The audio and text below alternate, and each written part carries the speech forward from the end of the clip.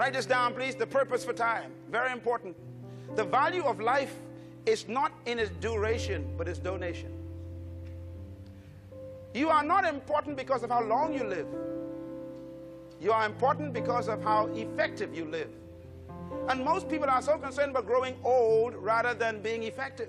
The people who have impacted the world didn't live long. Martin Luther King, John F. Kennedy.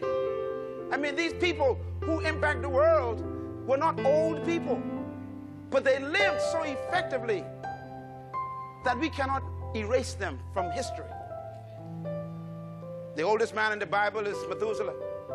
He lived to be 969 years. What a guy.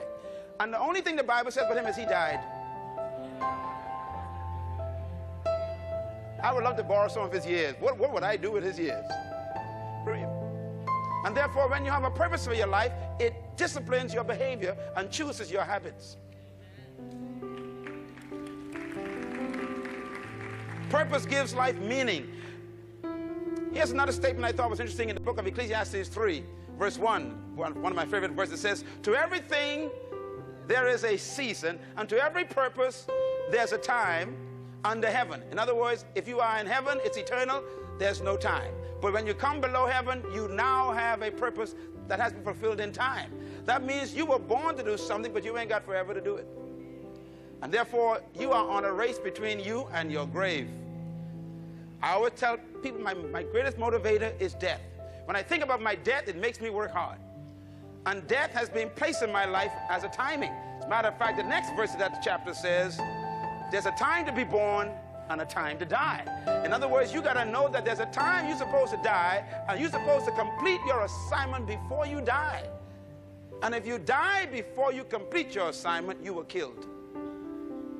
This is why God says he gave you time to fulfill your purpose. Look at verse 10. It says, "I have seen the burden God has placed upon all men."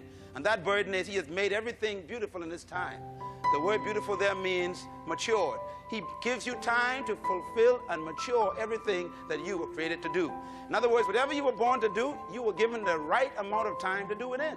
Now, there are some people living on overtime right now because you haven't found your purpose and God has given you grace. You remember that there was a man who actually lived his fulfillment of his purpose, and God told him it's time to die. His name was Hezekiah. And Hezekiah, God met in person. God said to Hezekiah, "You've done what you're supposed to do. It's time to die." Hezekiah argued with God. He must have been from the Bahamas. He said, "God, I don't want to die now. I don't want to die now. I want to live long." God says, "No, you must die now." He said, "No, I don't want to die now. Give me some more years." And he begged God, and God gave him 15 extra years. In those 15 extra years, he gave birth to some of the worst kings of Israel. Tell your neighbor, die when you're supposed to.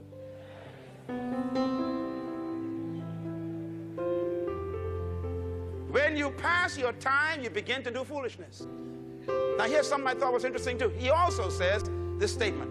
It says, "And the Lord also has set eternity in their hearts of every man, yet they cannot fathom what God has done from beginning to end." This is a very important statement. Let me explain what it means.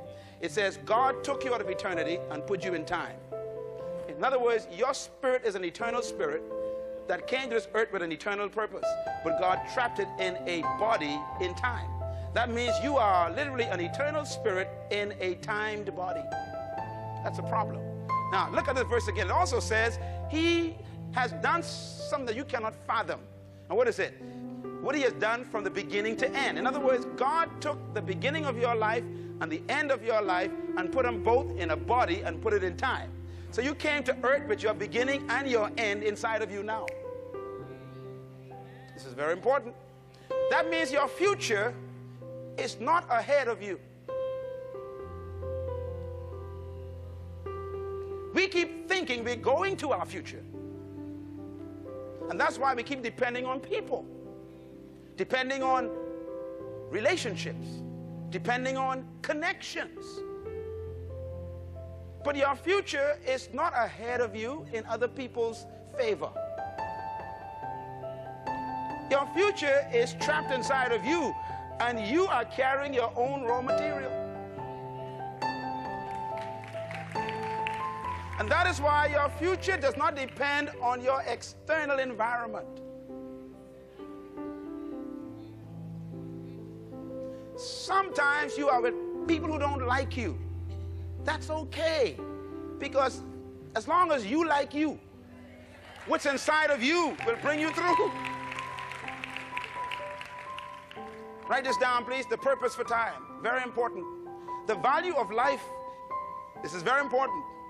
Now, why am I so confident as a man? Why am I so confident as a human being? What makes me so confident is that one statement right there.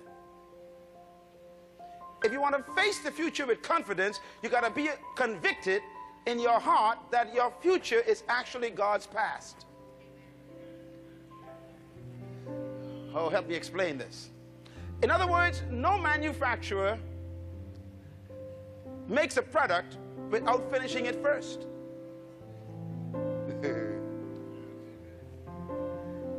Before Ford Motor Company creates a car, it finishes it first. It designs it, completes it, all the engineering drawings, everything is set, and when it's finished, then they start it. In other words, they present the future first, then they go back and create the present. Now listen carefully now. Whatever you were born to do, God finished first. When God decided what he wanted you to become, then he decided, let me start you. So your future existed before your present. Your present is carrying the future.